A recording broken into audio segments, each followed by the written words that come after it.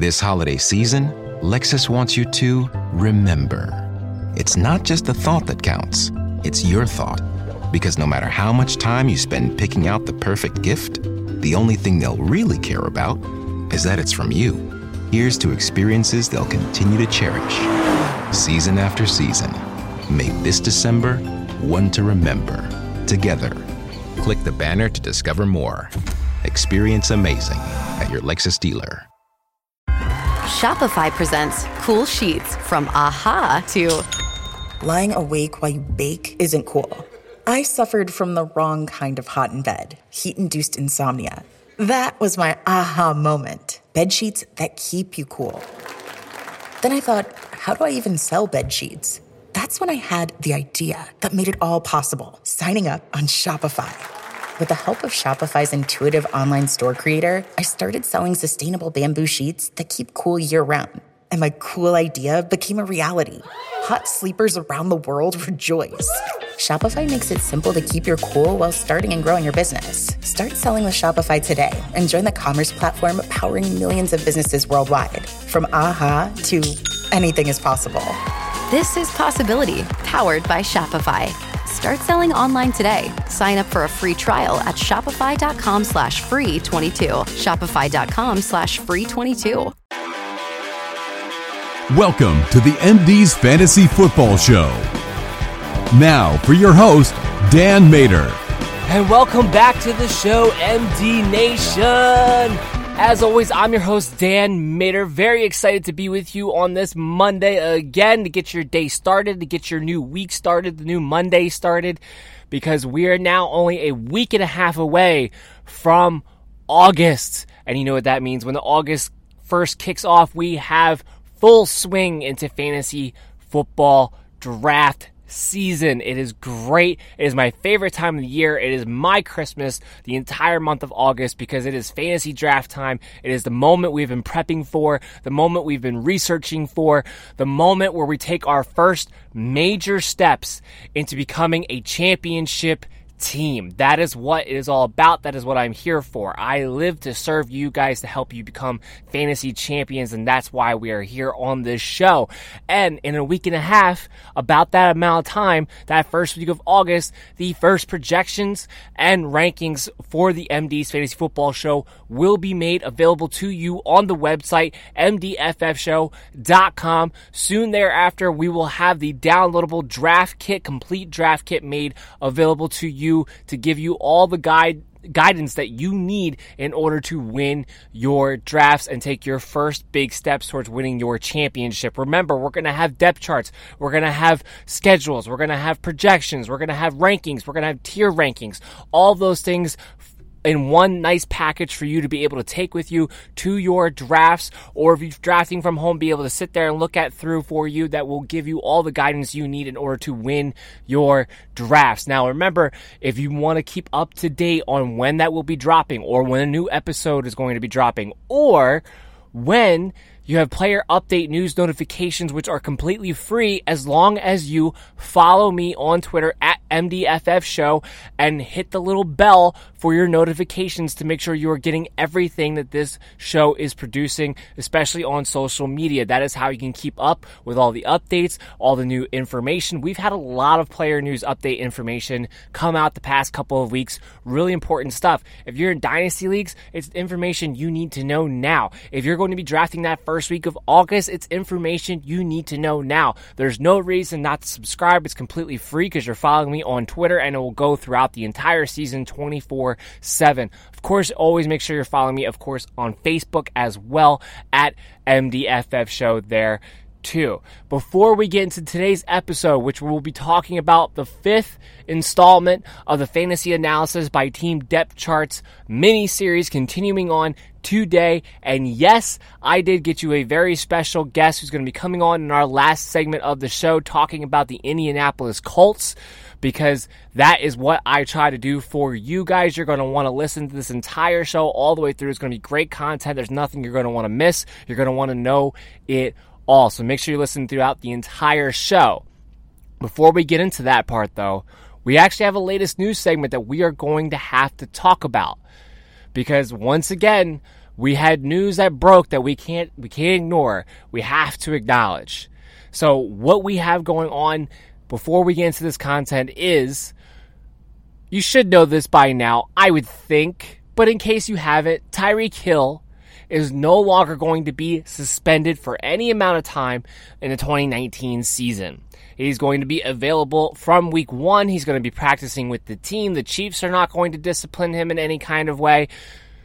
How you feel about that is how you feel about that. This show is a fantasy football show, and that's where I try to keep the perspective of this show on. I'm not here to be a moral compass.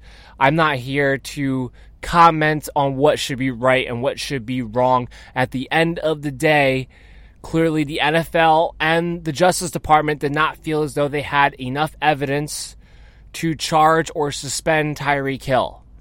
Do with that as you may. But from a fantasy perspective, which is what this show is going to try to keep on and give you the best advice possible, is that, guess what? Tyreek Hill's a wide receiver 1. Tyreek Hill belongs in the second round. And he does a few different things. Obviously, this is great news for Tyreek Hill. But it's not just great news for him. This is great news for Patrick Mahomes. This is great news, believe it or not, for Travis Kelce, because now defenses won't be able to just single him out when they're game planning for the Chiefs. This is great news for Damian Williams, because it goes a long way in keeping guys out of the box. The only person that this really affects in a negative way is Sammy Watkins. Sammy Watkins is dropping, and I did a few mock drafts since the news of Tyreek Hill has come out to try to get an idea as to where he's falling in most platforms amongst fans at the moment. This is the guy who was getting drafted around the 5th, 6th round in the territory of an Allen Robinson, a Tyler Lockett, a Mike Williams, somewhere in the vicinity of there, and he fell consistently to me in the 9th round, and I think he might have even fallen further. All the mock drafts, I wound up drafting him in the 9th round personally to take him off the board then. So I am curious to see if maybe he would have been around in the 10th round had I not done that. But the reason why I did that is because Sammy Watkins in the 9th round is a great value. This is still a guy who's going to have games for you where he's going to have big weeks.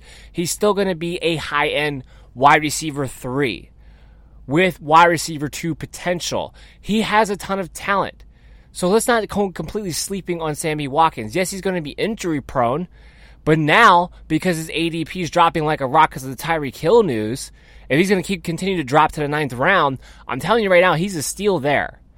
So I just wanted to point that out for as far as the Tyreek Hill stuff goes. So you have nothing to worry about. Back to the drawing board. It gives Patrick Mahomes a boost. I haven't seen Patrick Mahomes move up yet, but we probably will see that as we get closer. It's only been a few days. I have seen Damian Williams take a major jump up. I think partially is because of the Tyreek Hill news, partially is because of what we talked about last Thursday when I talked about the Chiefs and Andy Reid coming out and saying that Damian Williams has earned the right to at least start off the season as a starter. What that means, we still don't really know, but it does sound like it was a vote of confidence from the coach saying that he's not just going to be a starter, but the guy who's going to get the opportunity to have the majority of the work, at least at the beginning of the season. So he's jumped up. So I'm just trying to give you some ideas as to what this Tyreek Hill news has done for the other surrounding Kansas City Chiefs players and their fantasy outlooks, given that that was a team that we talked about in the last episode. The second piece of news that we have to talk about and mention today is Ezekiel Elliott. From what I understand from sources close to the situation, are saying that they are expecting that Ezekiel Elliott is planning a vacation, but not just a vacation out of the country for this week instead of reporting to training camp. And this is going to be the week of training camps starting, especially for Dallas. So instead of reporting, supposedly he's planning a trip out of the country. So the private conversation that leaked to the media about him saying privately to people around him that he may hold out in hopes for a new contract from the Cowboys seems to be cemented with that news that he's going to not only is going to hold out, but he's not even going to be around for the holdout, making it clear that he is not even going to be tempted to come back to camp until he decides he is, or until the Cowboys give him a new contract. So now we have Melvin Gordon and Ezekiel Elliott in fierce holdouts for new contracts heading into training camp. So those are going to be stories we're going to have to watch. All right, on the other side here, we're talking the Chargers. We're going to be talking the Bengals. We're going to be talking the Seahawks, along with the Colts in the last segment. So we're going to get into this episode. We got a lot to talk about. We'll take a break right here, come back, talk about the Los Angeles Chargers. Tired of spending hours upon hours on research for your drafts, but still want the excitement of having something on the line while watching the game? Well, join the Thrive Fantasy app, where they have streamlined the process for you to make it easy and fun to play along. Use promo code MDFF when you sign up with a $10 deposit and receive an additional $10 for free. Again, that's promo code MDFF. So we got to mention Melvin Gordon a little bit here when we're talking about Ezekiel Elliott and how they're going to be the two big backs that are going to be holding out. And that is the biggest thing to talk about when looking at the potential fantasy outlook of the Los Angeles Chargers.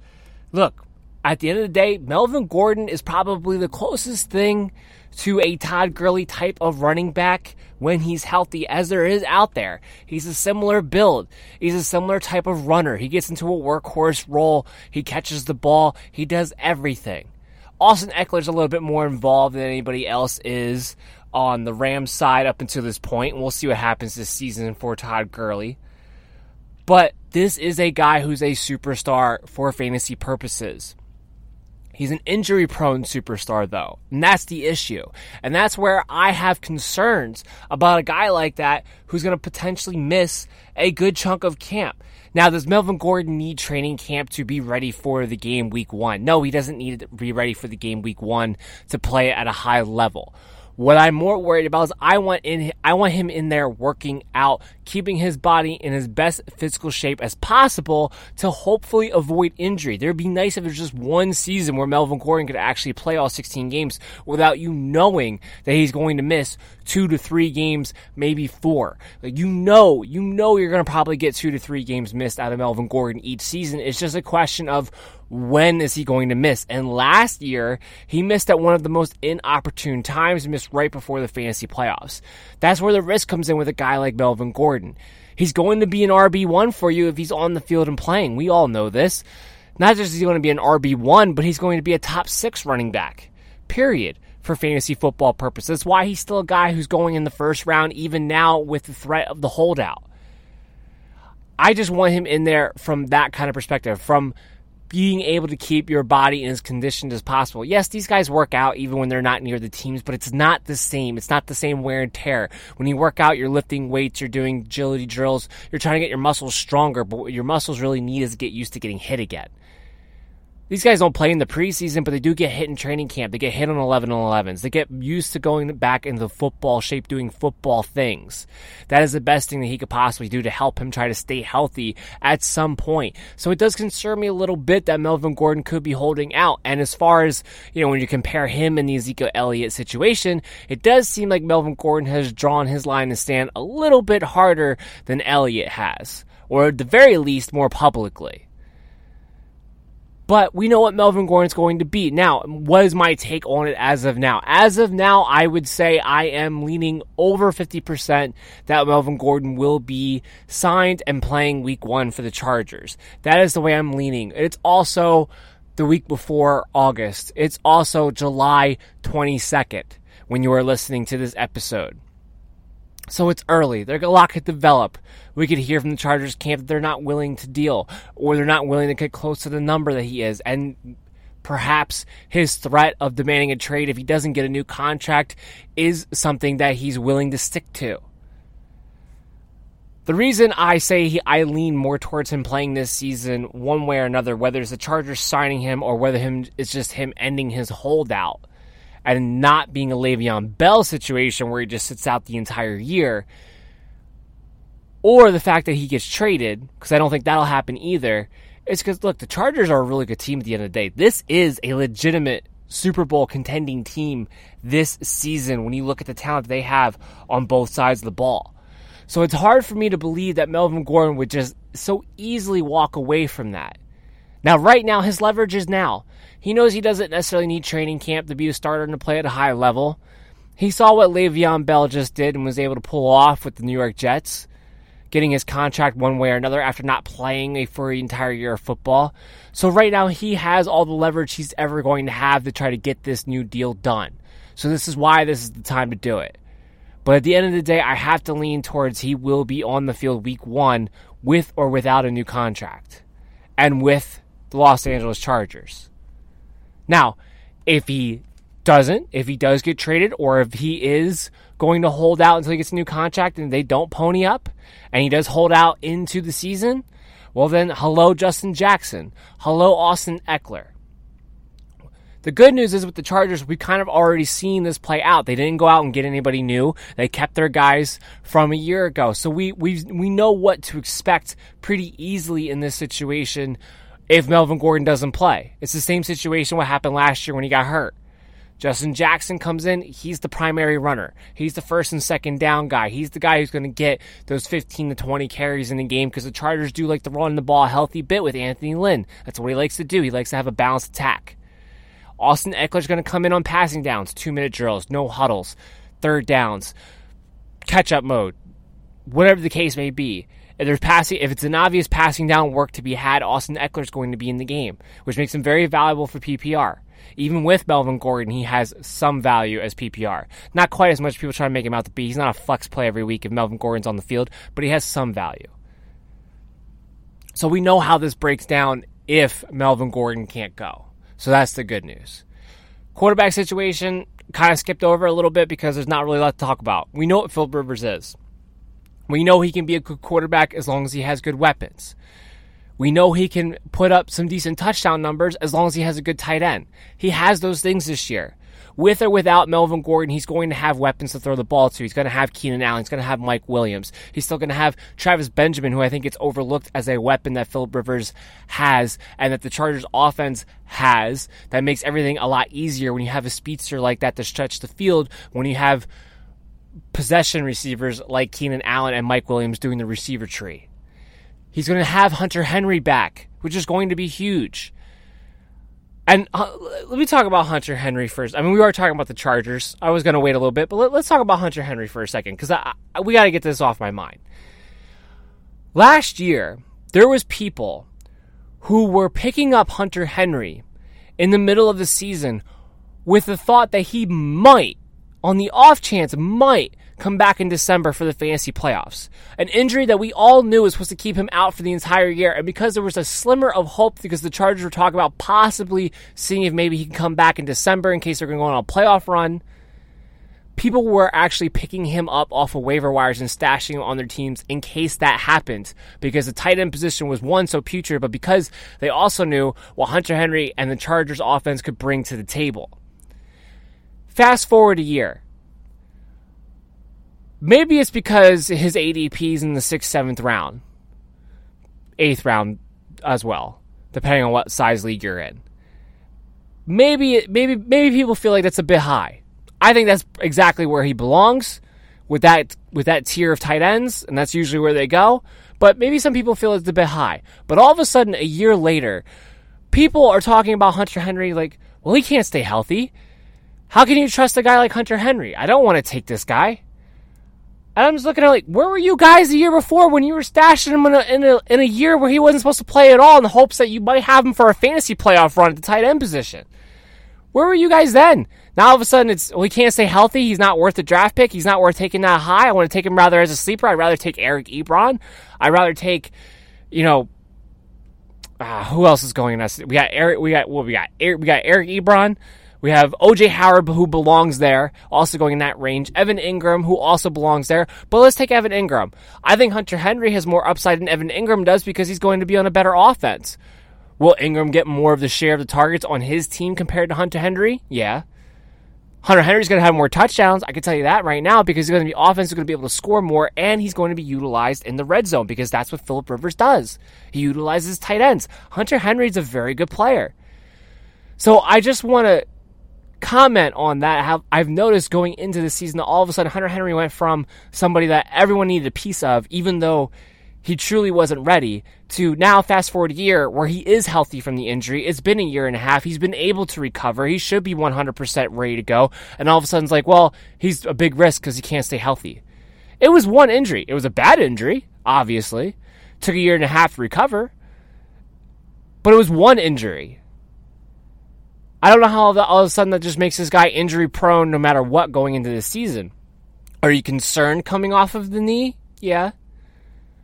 But he's a tight end. He doesn't have to get the ground and pound like the running backs do. He doesn't have to be as explosive or run as many routes in the receiver tree as the receivers do.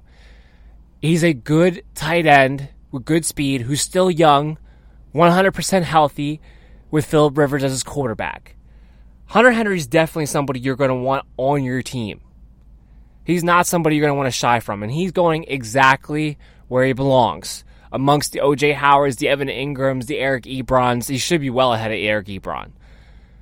You want to make an argument, Evan Ingram, fine, but that's exactly where he should be going. So I just wanted to get that comment out there right away as we were talking about the Chargers, because that's something that's been driving me crazy that I've noticed for the past couple of weeks. As far as the receivers go, we know what we have. Keenan Allen's number 1. Mike Williams is number 2. Now, I think the only question mark that people really have is with Mike Williams, what to expect out of him. Now that Tyrell Williams is gone, he's not going to have to split reps as that wide receiver 2. It narrows down who Phillip Rivers is going to throw the ball to, because outside of Keenan Allen last year, he really did spread it out quite a bit. Mike Williams had double-digit touchdowns, but was on a very low work share. I think there's a chance Mike Williams could have more of a work share, but not quite get double-digit touchdowns and wind up with 9. I'm not saying that's what I'm projecting. I haven't gotten there yet, and I will let you know in a couple of weeks. But what I'm saying is that Mike Williams is going to be more involved in this offense on a consistent basis. He's going to be a red zone target, but I guess I want to lay the groundwork that if he doesn't get 10 touchdowns and gets 8 or 9 instead, that's not something going to make him a bust for this season, because there's a really good chance that he approaches 1,000 yards, at least gets 900, which is going to make him, giving me 900 yards, 8 to 9 touchdowns, you're giving me a solid wide receiver 2. And that would be his floor. So this is an offense where he's going to get more share. He's going to get all these red zone looks. It's going to be him and Hunter Henry in the red zone as far as the receiving game goes. It's going to be fine. A lot of people like him a lot to take a big step up this year. I do too. I'm just pointing out what his floor is. 900 yards, 8 to 9 touchdowns. That would be a good floor for Mike Williams this season. So he's a wide receiver 2. I believe with high-end wide receiver 2, and he'll have a couple of weeks here and there where he might get you wide receiver 1 numbers, get you like a 2-touchdown type of game. Very possible as well. Mike Williams is definitely, he's going where he belongs right now. He's going in that like 5th, 6th round. I've talked about this before, amongst Tyler Lockett, a little bit ahead of Alshon Jeffrey, right around Allen Robinson. That's about where he should be going, because he's going to score touchdowns like those guys are. While Alshon Jeffrey and Allen Robinson and even Tyler Lockett, as to what it seems is going to be the number 1 targets within their offense, because the Chargers will be a very good offense, because Mike Williams is such a red zone threat. He does belong right with those guys, because he could wind up having similar numbers to them, because that's how good he is.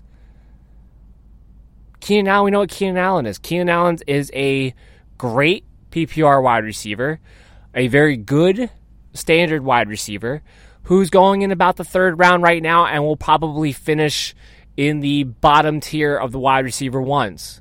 That's what Keenan Allen is, as long as he stays healthy. And he was able to stay healthy last year. I think he's, quieted down some concerns that people have had with him over the years about him being able to stay healthy. He did a pretty good job last year. Seems got over the hump a little bit, so you can go into this year with a little more confidence that if you take Keenan Allen, you're going to get a guy who's going to be in the bottom tier of the wide receiver 1s. And feel good about that, no matter what scoring league you're in. Chargers defense are one of my favorite defenses. Look, they were a pretty decent defense last year, and Casey Hayward got hurt. Jason Verrett, who's not on the team this year anymore anyway, but he also got hurt early on. Joey Bosa was out for most of the year. Joey Bosa's healthy now. He's going to be paired up with Ingram as the pass rush. Casey Hayward's healthy. This defense should be really good. Should be really good. So to me, they're definitely in the running to being a top 5 fantasy defense. The potential is definitely there. They're definitely a defense you're going to want to draft at the rounds that you typically look for defenses, whether that be the 14th, 15th, or the 16th round. But they are a defense that you are going to want to try to draft if you get the opportunity to do so. They're going to be great for sacks and great for turnovers and great for fantasy purposes. The kicker, Mike Bagley, He might finally be the one who breaks the Chargers' curse of losing all of these close games in the fourth quarter because they can't get a kicker to come through in the clutch. This guy's really good. He's got a great leg.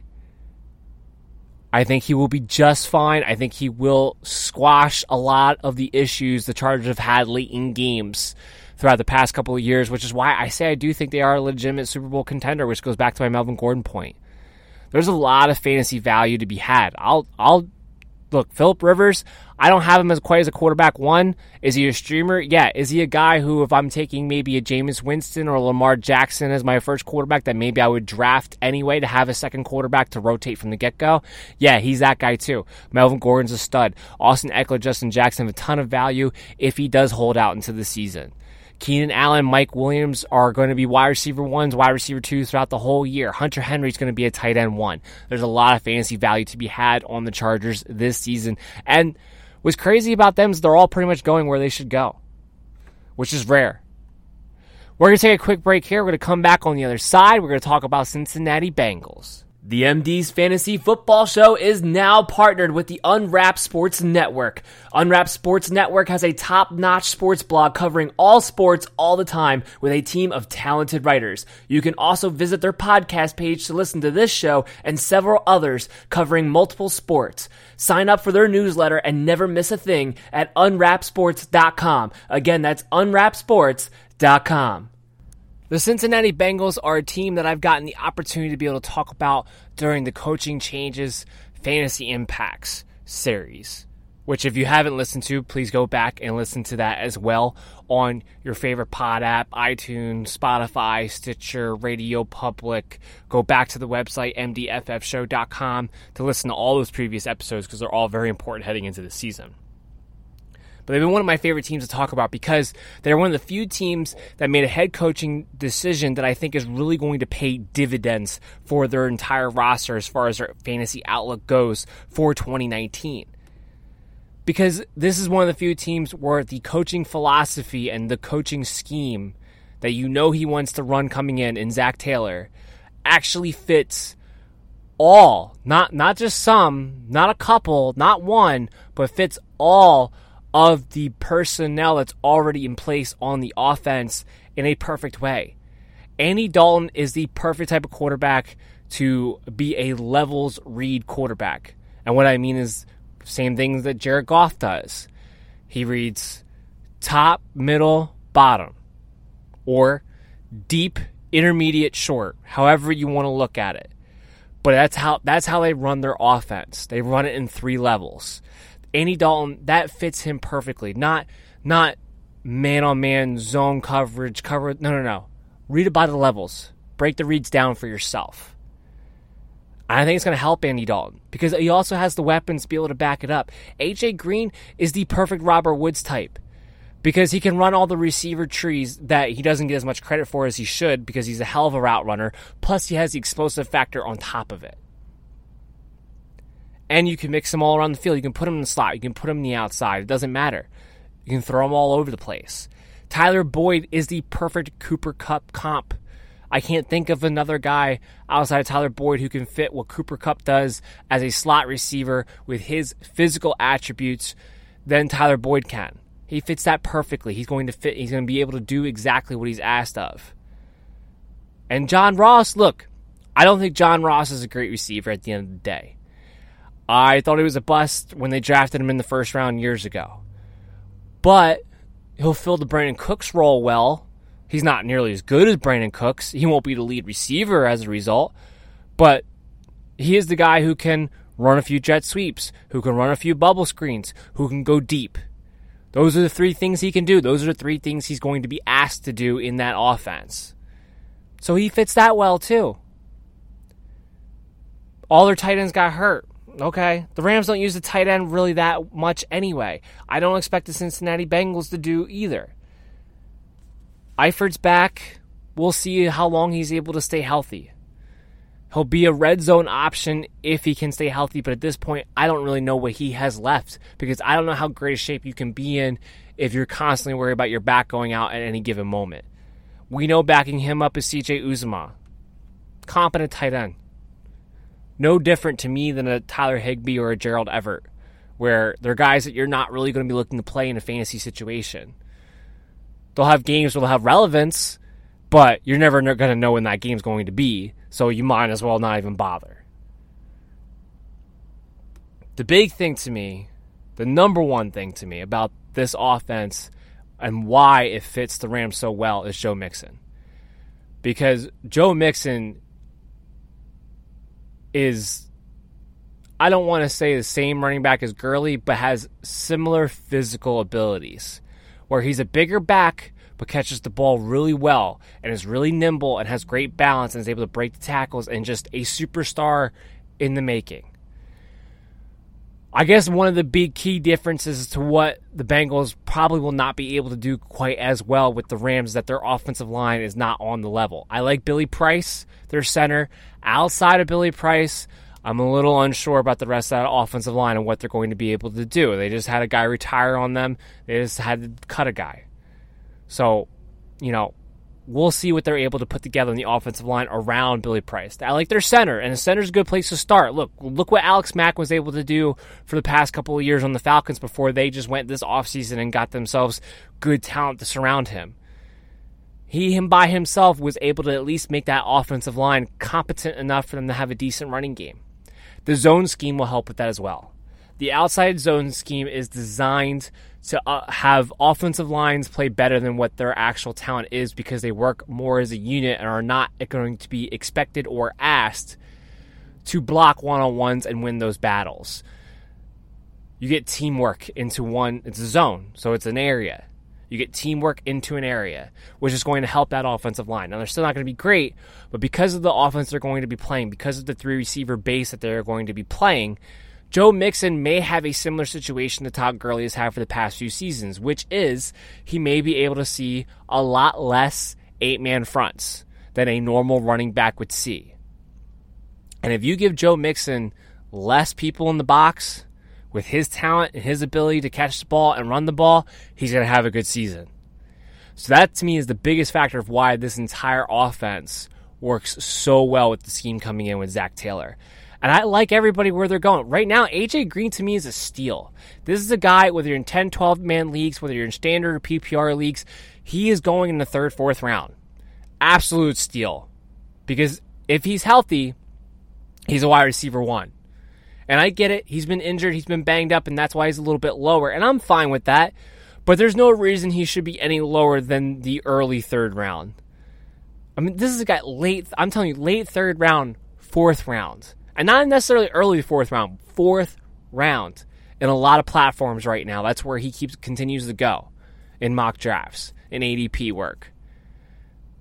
A.J. Green's an absolute steal there. Remember last year before he got hurt, he was a top 5 wide receiver. He still has that ability. He is still 6'4". He is still explosive. He still has great veteran savvy, and he's got great hands. He is a number 1 wide receiver. Now, is he a guy, if you take him, you have to say to yourself, you're probably going to get hurt for 3 to 4 games? Yeah, you're going to have that mindset. That way you know how you want to draft later on and make sure you protect yourself for sure. But to just shy away from A.J. Green altogether, to have him be going behind the Amari Coopers of the world, going behind the Adam Thielens of the world, the Stephon Diggs of the world, no. Not in this offense, not with this opportunity. I'm taking A.J. Green ahead of those guys. He's, at the latest, an early 3rd round pick in my book. He's going to be a wide receiver 1. And even if he only plays 12 games this season, because he will probably be in the top 10 of wide receivers all 12 of those games, I'll still take my chances and just make sure that I have backup plans in case he goes down in a crucial moment. But I'm taking that. I love me some A.J. Green this year, and there's really no reason why you can't expect great things from him. Joe Mixon's going where he should go. Early 2nd, late 1st, depending on what the situation is. Andy Dalton's a top streaming quarterback for me. He really is. I've never been an Andy Dalton fan. I don't think he's a great NFL quarterback. I don't think he's a guy who's really going to ever be able to win you the big game. But with this offense and this situation, and don't forget that they have a defense that's going to be awful, so they're going to have to be coming back in a lot of games and throwing the ball quite a bit in the second half. he sets up as a streaming quarterback option in the fantasy leagues. He even sets up as a guy to me that if you want to just totally say the hell with the quarterback position and just take one in like the 15th, 16th round, whatever the last round is your draft, and say, I'm just going to stream guys, I'm just going to take one, I'm good with you just taking Andy Dalton and seeing what happens. He's going to have that kind of potential where he might be able to get you borderline QB1 numbers given the offense in enough weeks to make him a guy that you can play on a pretty consistent basis. It's not going to be an every week situation. It's not going to be a matchup-proof situation. But on a pretty consistent week-to-week basis, he is a guy who's going to offer you a decent floor with some upside because of the offense, because of his throwing ability, because of his weapons. So I like Andy Dalton this year. I never thought I'd say that. You got just at the end of the day, you got to stay away from the tight ends. You can add Tyler Eifert to your watch list if you want. That's up to you. But this is a guy who I don't think he's going to get a ton of yards even if he's on the field. I don't know what he has left. You're hoping for touchdowns out of him. And he's only going to be able to get you touchdowns if he can prove to stay healthy for more than 5 games. And that's something that, frankly, I don't know if that's possible. But the Cincinnati Bengals overall might be a pretty good fantasy outlook for a lot of players this season. More so than you would think on a team that will probably end up being an under 500 team. But for fantasy purposes, are going to have a lot of attention. That's going to wrap up the Cincinnati Bengals. We're going to take a quick break, come back on the other side with the Seattle Seahawks. The MD's Fantasy Football Show is proud to become a new member of Overtime Heroics. Overtime Heroics is a fantastic sports media platform for sports fans all around the world to come and participate in their extensive forums. And now with the merger of the Land Sports Network, the website will soon have great content available from extremely well-written articles to entertaining and informative podcasts from all sports for you to enjoy. All you have to do is register for free at overtimeheroics.com to participate. Again, that's overtimeheroics.com. The Seattle Seahawks are really twofold this season when we're talking about them from a fantasy outlook with their roster. And what I mean by saying that they're twofold this season is that they have the old reliable fantasy guys you're going to go to, and then they have, of course, what's been the sexy, debated conversation throughout the offseason, and that is what's happening with their wide receiver core. Let's start off with the basics. Let's start off with Russell Wilson. Russell Wilson is going to be a good quarterback. We know this. Russell Wilson is going to be a quarterback who probably will finish as a QB1 by the end of the year in the top 10, the top 12 of guys. And there's a good chance that he might finish within the top 8, giving his rushing abilities as well. We also know that Russell Wilson's going to suck in September. And everyone seems to have amnesia and runs into this problem every single year. They draft Russell Wilson. It's usually debated upon where he belongs, where he's valued at. You have people who hate him and won't take him. You have other people who are going to take the shot on him. And then usually the people who hate him are laughing in the guy's face who took him, in their estimation, too early because he had a lousy September. He's going to have a lousy September. That's what he does every single year. He does not start the season well. For the first 4 games, it would not be a bad idea to have another quarterback that you liked for the beginning part of the season and played him over Russell Wilson and then waited. Because it's gotten to the point now where it's every single year you can't ignore it anymore. It's not something that's hypothetical. It's not something like, well, it could improve this year. Like, no, it's happened every year now where he started very slow in September. Picks it up as the season goes. A little bit better in October. Pretty good in November. Really good in December during the fantasy playoffs. This is why he's on so many winning teams at the end of the year, because he picks it up in the moments that you need him most. Now, having said all that, this is going to be a run-first team just like it was last year. It's going to be another ton to the running backs. But Russell Wilson, even with a lot less opportunities, was still able to throw for 30 touchdowns last season.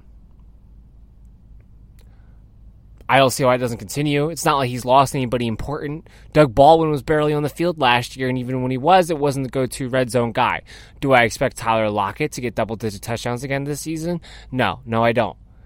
But I expect him to be a more focal point of the offense. I expect him to get more targets. I expect him to get more yards. I expect him to get more receptions. I just don't expect him to get double-digit touchdowns. I expect that to take a drop. But maybe not significant. Maybe he's still high. Maybe he goes from double digits to 8, 7 at the least. But Russell Wilson can still get his touchdowns. Why? Because David Moore, I think, will take a step up. I think he's a decent wide receiver. I think he's a good red zone target. DK Metcalf will be a big play guy. He will be a red zone target as well. Right now, the talk is that the 3 starting receivers for the Seattle Seahawks, as of this moment, looking ahead to week 1, coming from inside their camp, I want to stress all those things, are Tyler Lockett, David Moore, and Jaron Brown are the 3 starting wide receivers. That is what's being reported as of now. So that's what I need to tell you. What I'm also going to tell you is my analysis, which is by the end of training camp, there's a very good chance that instead of Jaron Brown, it's going to be DK Metcalf. I am not one of these people who thinks that DK Metcalf is just an athlete and not a football player. If you think that, clearly you didn't watch him play at Ole Miss, or Mississippi State, I'm sorry. Clearly you didn't watch him play in college. The only thing you might have watched him was the highlights. The only thing you might have seen was his body photos. Because if you actually watched him play, he's not the most fine-tuned wide receiver. No, that's true. He needs to work on his route tree. But he runs angry. He runs with explosion. Not just deep. Not just trying to beat a guy in a foot race. But when he does go to cut, he looks to explode out of his cuts. He's a big physical wide receiver with a wide catch radius. He's good at going up and getting the ball and winning those battles.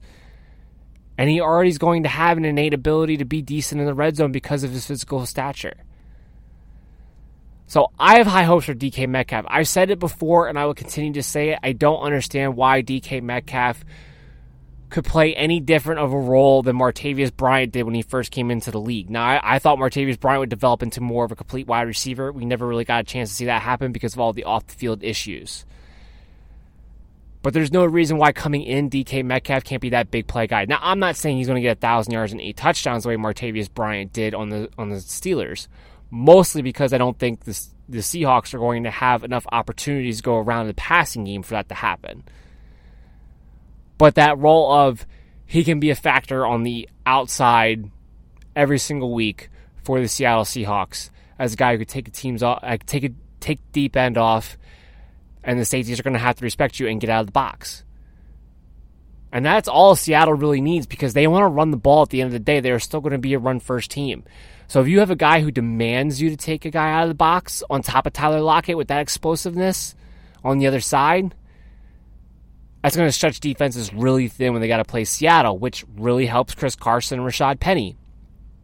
I think Chris Carson's the better running back. I've always felt that way. But it is clear to me that they are not going to have Chris Carson be in a passing role. They're not going to give him those opportunities. And that became pretty clear to me when they were willing to give Mike Davis the amount of targets and opportunities they did on passing downs after CJ Prosise went out as they did. Now, technically speaking, CJ Prosise is back this season. And of course, Pete Carroll's already been hyping him up because that's what Pete Carroll does. CJ Prosise at this point has gone so long since he's been able to stay healthy for more than even 40% of the season that I don't look at him as a huge factor going into this year to account into the running back mix, even if he is healthy early on. It's Chris Carson, it's Rashad Penny. I expect Rashad Penny to kind of eat up what Mike Davis did. Now, from all accounts, supposedly he's in better shape this season. We'll see. It was more than just I thought Rashad Penny was a fat load and an Eddie Lacy in the making that I didn't like Rashad Penny. I think he lacks explosion to the offensive line. I don't think he has the best vision. But he's a guy who can power through. He's a guy who showed some flashes in certain instances last year. And he's a guy who, for his size, is pretty decent at catching the football.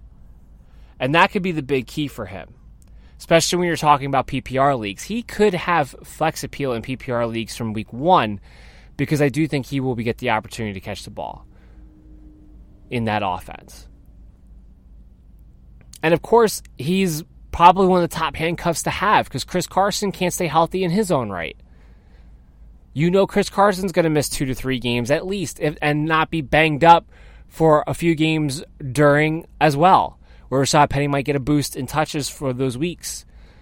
So he's also a top-end handcuff. We don't even know what the extent of Chris Carson's injury is right now. They keep trying to tell us he's healthy, but, Seattle's lied to us before. So that's something you have to keep in mind as well. At the end of the day, though, take the injuries aside, what is their actual fantasy value when they're both on the field? This is Chris Carson's backfield as far as a running back goes. He is in position to get double-digit touchdowns. He is in position to run for 1,000 yards because of how heavy this run offense is going to be. They have a better offensive line this year as well. Rashad Penny is a guy who, if Chris Carson was not to get hurt, he's a guy who could rush for 600 to 700 yards and tack on about 300 to 400 yards receiving. So have 1,000 total yards in his own right, because he will get the opportunities to do so as well. So that's what you're looking at. I think Chris Carson's actually being a little undervalued at the moment. Right now, whether you're in standard or PPR leagues, he's going in that 5th, 6th round territory, the low-end RB2-ish territory. He is a solid high-end RB2 if he's healthy and on the field with the opportunities that he gets and how good of a runner he is. High-end RB2. Even in PPR leagues, he's a solid RB2 minimum. And when I say solid RB2, I'm talking 10, 12-man leagues. You're talking around RB 16, 15, 16, 17, or somewhere in that area, that mid RB2 range. That's what you're talking about, and that's where he is, even in PPR leagues. In standard leagues, I put him closer towards the top end of the RB2s. So for a guy who's going in the 5th and 6th round in most platforms, no matter what the scoring league situation is, this is a guy you want to have. This is definitely a guy you can take and know you're going to get solid production out of. He's a steal where he's going. Rashad Penny's been climbing up a little bit here and there. 8th, 9th round. Sometimes I see him fall to the 10th, but that's becoming less and less likely as we get closer to August. 9th round, he still has the value. Even back into the 8th round, if you have a Chris Carson, or if you're looking for a running back because you went heavy wide receiver early on, you're just looking for somebody who maybe has some low-end RB2 potential, I do think he is kind of going where he should go at the moment. Now, he shouldn't be going ahead of guys like Tevin Coleman, which he does once in a while here and there. He shouldn't be going ahead of guys like Lamar Miller. So keep that in mind. Those two guys are on the board. Make sure you're going there first. But he's in the tier right after those types of guys, which is that 8th, 9th round area. Me personally, I'd rather have him in the 10th round, but I'm not going to argue with you if you're in the 9th round. In the 8th round, I'm going to question who is still on the board. But he's going to have value. Tight end situation for the Seattle Seahawks, I'm not touching it. I know as a group, they'll perform well. As a group, they're going to get touchdowns, but I'm not going to pick up Will Dissly. I'm not going to play Nick Vannett. They're not going to be guys I draft. I'll keep my eye on the waiver wire. See, A, who emerges throughout training camp. You can add them to your watch list. And then B, if one guy does emerge and he starts to get a hot hand, the Seattle Seahawks tight end last year did have stretches where it was valuable because they had hot hands. Will Dissly in the beginning. Ed Dickson had a little bit of a run. I don't expect Ed Dickson to really be on this team. If he is, he's going to be the third tight end behind Nick Vannett and Will Dissly this season. I would expect Nick Vannett to be the starter or at least the primary pass catcher as far as the tight ends go, because Will Dissly is more of a blocking tight end. It was just kind of lightning in a bottle last year when he did have his little tight end one run in the beginning of the season. But at the end of the day, this is something I'm just going to keep my eye on it. Seattle's defense, it's also a defense where it's a streaming defense only when they get to play teams who are bombing on offense. It's not the same Seattle defense. This is not a defense that you're going to want to draft and feel like you have some kind of boom potential that you could possibly get out of. They're not in that situation to do that. So that pretty much wraps up the Seattle Seahawks too. You kind of know where the basics are. Russell Wilson, the running back game, Tyler Lockett. I like Tyler Lockett a lot. Actually, before we wrap it, I should talk about a little bit more about Tyler Lockett, because the news with him is that he's going to be a primary slot receiver when they do go through receiver sets, which I think is a great thing for him. I think that was always a role that he should have been in the first place, because I do think he has a better receiver tree than most give him credit for. I do think he can be more than just a big play wide receiver, which is primarily what he had been used for. He will get that opportunity now if he gets to be in the slot. I don't think he's as good as Doug Baldwin was by any stretch of the means, but if you're going to give him the extra targets, he's going to be a more consistent low-end wide receiver 2 with big play potential this season. And he's going about where he should go. 5th, 6th round area. Especially in PPR leagues, I like him a bit more given the added target use, added receptions I think he could see this season. I know everyone's talking about, he's not going to get 100 targets. If he doesn't, no one in that Seattle offense is going to get 100 targets, I could tell you that much. And the odds are pretty good in most offenses when you have a competent, clear-cut number 1 wide receiver, he will usually get you somewhere close to 100 targets. So if Lockett doesn't get him 100 targets, nobody in that offense will. So I don't worry about that as much. Like I said, the touchdown thing, I don't think he's a touchdown monster unless he's getting big play after big play. So I wouldn't be surprised if that came back down to single digits, but the high end, maybe 7, 8, 9. But he's going to have more yards, more catches. He's going to be more valuable to you on a week-to-week consistent basis and not be so boom or bust this season. I could definitely see that happening. So that's going to wrap up the Seattle Seahawks. Now we hit on everybody we needed to. And on the other side here, I have a wonderful interview for you guys. I'm going to talk about the Indianapolis Colts. Take a quick break, come right back, get to the interview. So excited. The MD's Fantasy Football Show is proud to become the newest member of the Belly Up Sports Network. The Belly Up Sports Network is a rising star in the sports industry. After having emerged onto the scene in just a year, they have accrued a massive following with bold articles, standout podcasts, and great debate amongst followers in the forums. Sign up for their newsletter and get access to all of the information throughout the Belly Up Sports Network. Go to bellyupsports.com today to join. Be bold and stand out. Mary redeemed a $50,000 cash prize playing Chumba Casino this year. I was only playing for fun, so winning this was a dream come true. Chumba Casino is America's #1 social casino experience. It's serious fun. With over 80 casino-style games to choose from, you too could win life-changing amounts of cash. Be like Mary. Log on to ChumbaCasino.com and give them a whirl. That's ChumbaCasino.com. No purchase necessary. Void where prohibited by law. 18+. Terms and conditions apply. See website for details. The voice in the preceding commercial was not the actual voice of a winner. Hi, I'm Maria. And I'm Mike. And we're Team Ready. Black Hills Energy knows your home is where your heart is, so they want you to be ready. It's all about keeping you safe, prepared, and making your home as energy efficient as possible. Everything from how to weatherize your home to how to stay safe during extreme weather. Be ready for anything. Go to blackhillsenergy.com/Team Ready. Welcome back to the show, MD Nation, and I have on the line for you to break down the Indianapolis Colts in our last segment of today's episode. He is reporter, writer, radio and TV personality for ESPN 107.5 and 1070 The Fan, the host of Kevin Corner's podcast. You can find him on Twitter at KBowen1070. It gives me great pleasure to introduce to you Mr. Kevin Bowen. What's up, Daniel? How you doing today, Kevin? I want to thank you so much for coming on today's show. I'm so excited. I know the listeners are going to be so happy to hear your takes when we're looking at the fantasy perspective of the Indianapolis Colts, continuing the fantasy analysis by Team Depth Charts series here today. But before we get into that, a lot of things I like to do with guests when they come on, especially this show for the first time, so my listeners who may have never heard you before can get to know you, would be to get to know you personally a little bit more.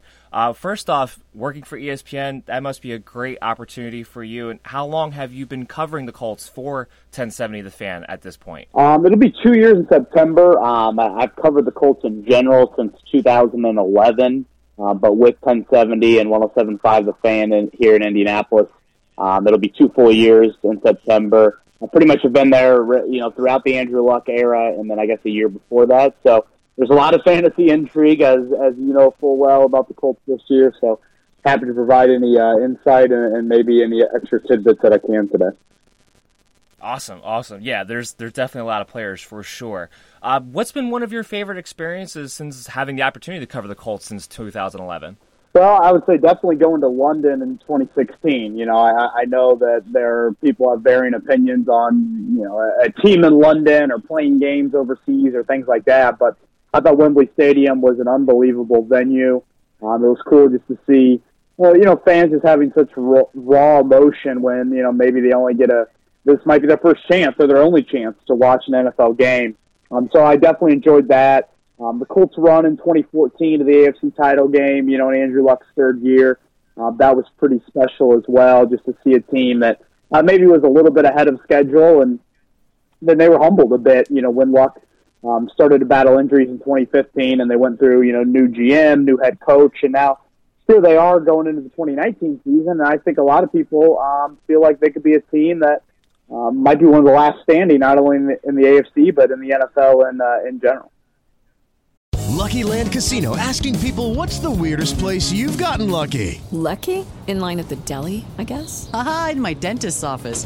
More than once, actually. Do I have to say? Yes, you do. In the car before my kids' PTA meeting. Really? Yes. Excuse me, what's the weirdest place you've gotten lucky? I never win and tell. Well, there you have it. You can get lucky anywhere, playing at LuckyLandSlots.com. Play for free right now. Are you feeling lucky? No purchase necessary. Void where prohibited by law. 18+. Terms and conditions apply. See website for details. Mary redeemed a $50,000 cash prize playing Chumba Casino this year. I was only playing for fun, so winning this was a dream come true. Chumba Casino is America's #1 social casino experience. It's serious fun. With over 80 casino-style games to choose from, you too could win life-changing amounts of cash. Be like Mary. Log on to ChumbaCasino.com and give them a whirl. That's ChumbaCasino.com. No purchase necessary. Void where prohibited by law. 18+. Terms and conditions apply. See website for details. The voice in the preceding commercial was not the actual voice of a winner. Yeah, they're definitely right on the cusp there. And following up on the London, I've always wondered, because it does seem like there's a crazy NFL fan base there. Is it's really a genuine NFL fan base, or is it more like an event for them?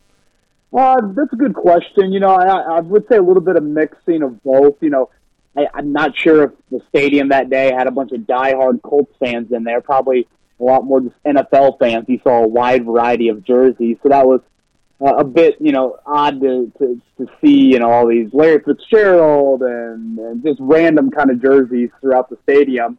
But I do think that, one day if the NFL can get to maybe you play 8 games in Europe every year, and that means every team would play overseas every 2 seasons, and they'd give up one of their home games every 4 years.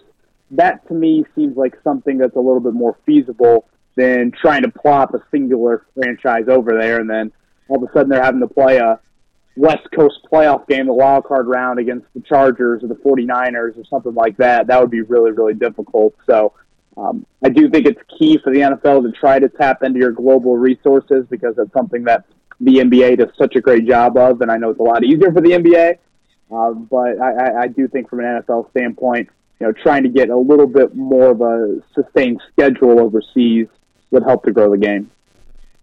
Yeah, I totally agree. There would be such a disadvantage or advantage, especially in a playoff situation, if you're flying to London or away from London. I don't think a team there would ever work. But I do like the 8-game idea where every team would get a chance to play over there you can still drum up good fan support in that way. Let's get into the football questions here for our listeners today. We got to start off with the head honcho, the neckbeard himself. Do you think Andrew Luck is in position to maintain or perhaps even outproduce his high numbers from last season? Yeah, I think that's maybe where you set the barometer for Andrew Luck. I thought the Colts running game, sparked things late in the season. He really made big strides in probably not a lot of categories that fantasy people look towards. It was the completion percentage. It was a more efficient Andrew Luck from a passer rating standpoint. The interception number came down from a ratio standpoint, touchdowns to INT. So, yards is very high. I think he was over 4,500 yards, and he threw the second most touchdowns in the NFL. I could see that touchdown number rising. His career high is 40. He threw 39 last year. Him getting into the low 40s would not surprise me at all. I think you've added some key resources to the wide receiver group in paying Devin Funchess the amount of money that you paid him, and then getting a guy like Paris Campbell, who, isn't a guy that, needs a whole lot of low percentage touches to make chunk plays. And by that, I mean, you don't need to throw some vertical deep pass 60 yards down the field to Paris Campbell. He's a guy that can take a little dump or a swing or a screen pass and then do a lot of the heavy lifting in yards after catch. And I thought that was a big area that the Colts struggled in last season. They just weren't one of the better teams in the NFL in making plays after the catch. So I think you bolster your wide receiver group. You bring back everyone on the offensive line. The tight end position should be healthier with Jack Doyle back and healthy, and a Mo Alley Cox emerging as well. In the second year in Frank Reich's system, to me, this is the time that we talk about Andrew Luck as an MVP candidate late into the month of December.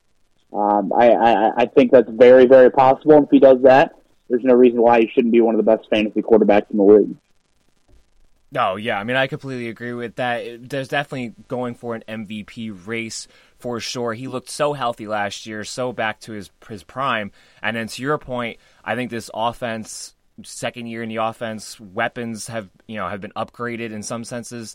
I do think the opportunity is there. I think you guys might be looking at a really great season. Speaking on their running game, which is going to be a crucial aspect of the Colts, always is, even with their passing game, the coaching staff has come out and said that they expect Marlon Mack to be the featured back. Does that mean he will just play a significant amount all three downs, or will Hines still maintain a third down role? Yeah, Frank Reich has mentioned that Nyheim Hines is still going to be that third down back for the Colts. I think they love the hybrid nature. And, I mean, he caught, I want to say he had like the third or fourth most catches of any rookie in the league last year, not even just exclusively running back. So he had a big, big role. But I think from a running back first and second down standpoint, Marlon Mack is going to be doing the heavy, heavy lifting. I mean, late in the season, he had several games of 24, 25, 26 carries where he was the bell cow. Everyone talks about running back by committee, but Marlon Mack is the definite lead feature back in Indianapolis. Frank Reich really didn't use a third running back hardly at all late in the season. Jordan Wilkins, last year's starter in the season opener when Marlon Mack was hurt, he went from, being that starting running back in week one to literally playing at all late in the season. So I wonder if the arrival of Spencer Ware might push Frank Reich to using a third running back a little bit more. But I think for the most part, Marlon Mack is going to be that guy. If he can stay healthy, I think he'll hover right around, 18, 20 carries a game. And he finished last year 6th in the league in rushing yards per game. And he got pretty much all the goal line touches as well. So I don't think he's going to play a whole lot on third down. And I think on the early downs, he's going to be your back when you want to run the football. Yeah, I definitely think that's going to be the case too. He's a tremendous talent, and he's a guy who, if he just gets a nice little seam, he can break one down the field, which makes him that much more dangerous and dynamic as well. Now, the one thing with Marlon Mack, though, is we know he is a little bit injury-prone. If he was to sustain an injury this season, you kind of touched on this a little bit, would it be Spencer Ware coming into the starting position, or would Nyheim Hines get a bigger role? That's a good question. I would probably lean towards a guy like Spencer Ware. I still don't want to rule out Jordan Wilkins either. I do think he's a guy that showed some promise, has gotten a little bigger in the offseason. I really think that'll be a decent battle. Yes, it's the third running back battle, and that might not mean a whole lot, but if Marlon Mack were to go down, like he did last year at the start of the season, all of a sudden Spencer Ware or Jordan Wilkins could be your starting running back. So I think Nyheim Hines more so is your third down runner. Again, use him in that kind of gadget hybrid role, primarily as a receiver first. The stat that really stands out to me about Hines last year is, when he was a running back, when he ran the football, he averaged less than 4 yards per carry. I think it was like 3.7, 3.8. And Marlon Mack and Jordan Wilkins were both well above that number. And it's not like they're running behind different offensive lines or things like that. So I think for Nyheim Hines to possibly take over a starting role if Marlon Mack was injured, he's going to have to show some strides in the preseason. But I tend to think in that situation, if Mack was hurt, they go with Ware or Wilkins. We'll watch that battle play out in the preseason and keep Hines in that third down kind of specialty role. Yeah, I truly view Nyheim Hines as a younger, more explosive James White, where he's such a great pass catcher, but that's just really where you're kind of pigeonholing him to be for the most part. How much of a factor is Devin Funchess going to be this season? Man, I think he's the number 2 wideout, and I think there's a bit of a gap between number 2 and number 3. Deon Cain is a name that I know a lot of people are excited to see, and just how healthy he is from coming back from a torn ACL in the preseason opener last season. And he's a guy that showed a lot in the first couple of weeks of training camp last year, but this is a guy that I think had a lot of talent coming out of Clemson, 20 touchdowns in 3 years there. But I still think he's got to show, just prove it in games. Didn't even barely play in a preseason game last year. And then obviously show his health as well before you pencil him in as possibly challenging for number 2 wideout reps. So I look at Paris Campbell more in that slot wideout role in his rookie season. Still some questions about if he can, be a complete route tree wideout early on in his NFL career. So I think Devin Funchess, again, will be that number 2 wideout, and that's been a sore spot for the Colts in recent years. They have swung and missed in free agency on some number 2 wideouts. Going back to Hakeem Nicks, Andre Johnson, Kamar Aiken, there's Ryan Grant last year. There have been some free agent signings to try and solve that number 2 wideout role, and they haven't worked out. So I do think that's something that they feel like Funchess will come to Indianapolis and just have better resources around him in the passing game. A more accurate quarterback, more offensive-minded head coach, and Frank Reich really wanted him. And I don't think we can lose sight of that. Frank Reich kind of went to Chris Howard and said, I want Devin Funchess, and Frank Reich ultimately is the guy calling plays. So I do think he will have a big role for this team here in 2019. Well, for Frank Reich, too, he's got to look at Devin Funchess as a mini up-and-coming Alshon Jeffrey that he had, where he had that red zone target on the outside. I think Devin Funchess is going to be one of my sleeper wide receivers heading into the season when I do my rankings. I do think in that role as a wide receiver, too, and as a red zone target, a true red zone target, he, with Andrew Luck, could really have a nice season, possibly even a double-digit touchdown season, given the explosiveness of the offense. Keeping in line with the wide receivers here, and we touched a little bit on it, is what are your realistic expectations for Paris Campbell in his rookie season? Yeah, that's probably one of the more popular questions I did, and where I'm at with Funchess is I'm not sure the quantity of catches and reps he's going to get, because the Colts do have some depth of receiver. They like to play multiple tight ends a lot, and with Jack Doyle back to help, I expect that to once again be the case. But I do think when Campbell's on the field, Frank Reich is going to have him on the field for a reason, and that is to try and get one of your more dynamic playmakers the ball in space. People have asked me how many catches, how many touchdowns, yards. Again, I don't think it's going to be normal number 3 wideout, maybe catches numbers, but I do think from what he can do after the catch, you just can't ignore his explosive big play ability. And certainly if any injury happens to Hilton or Funchess, this is a guy that is going to play, I think, a much, much bigger role than currently maybe he is carved out to have. But, I think one thing that Frank Reich does such a good job of is playing to his skilled players, especially playing to their strengths. And so I think that Paris Campbell will see the field.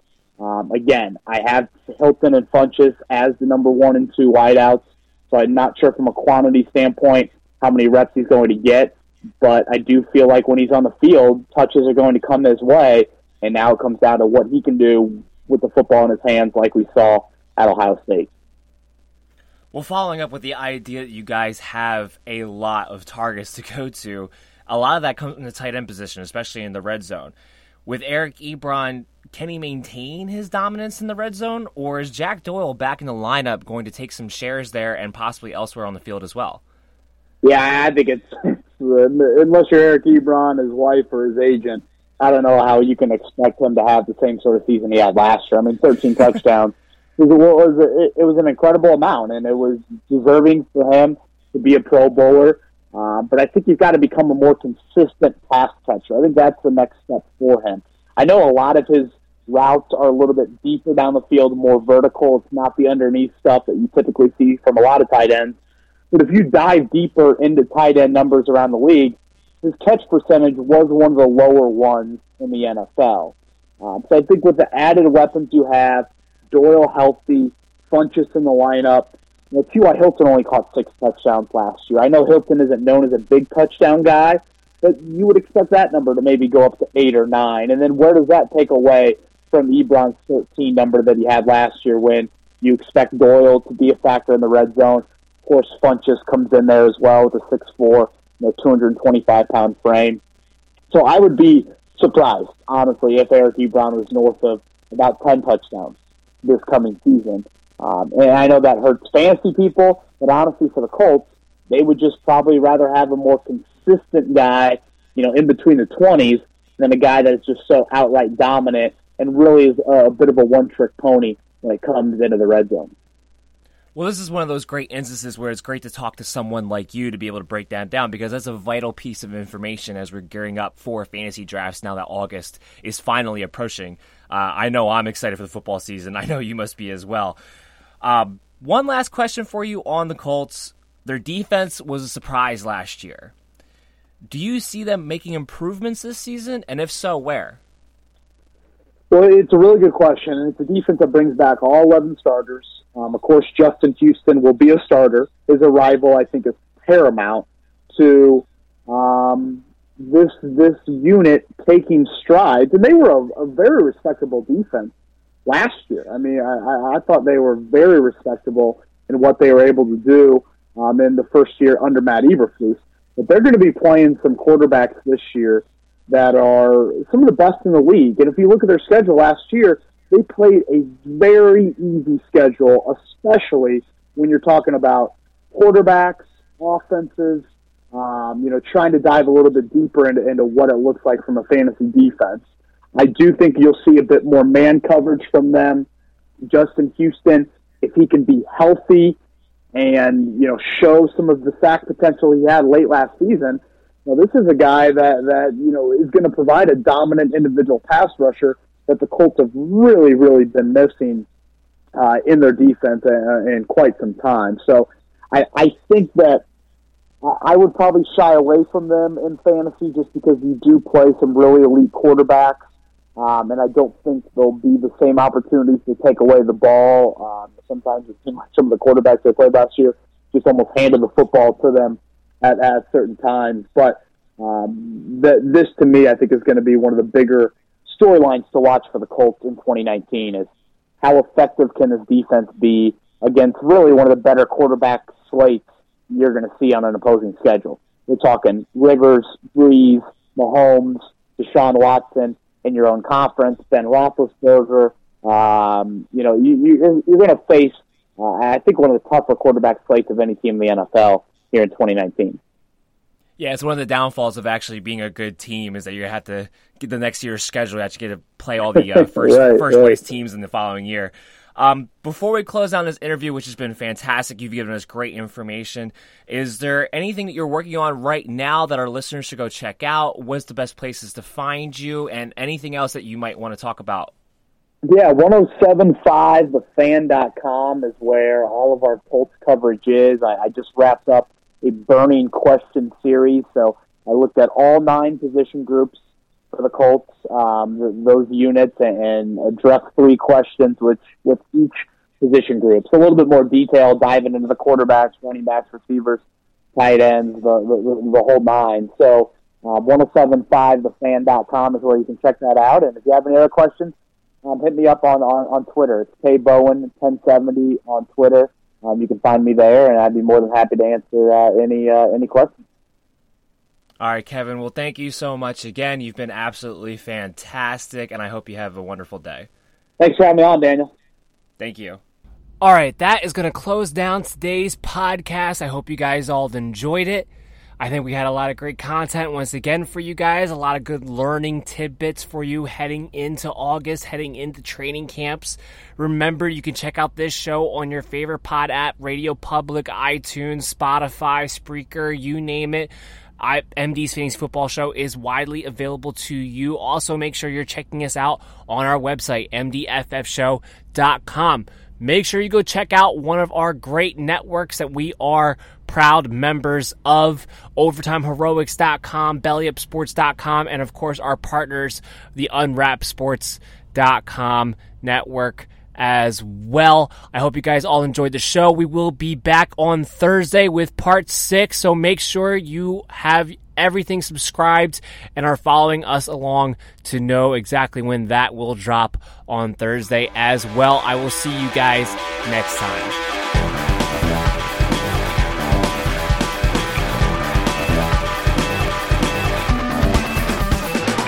Thank you for listening to the MD's Fantasy Football Show.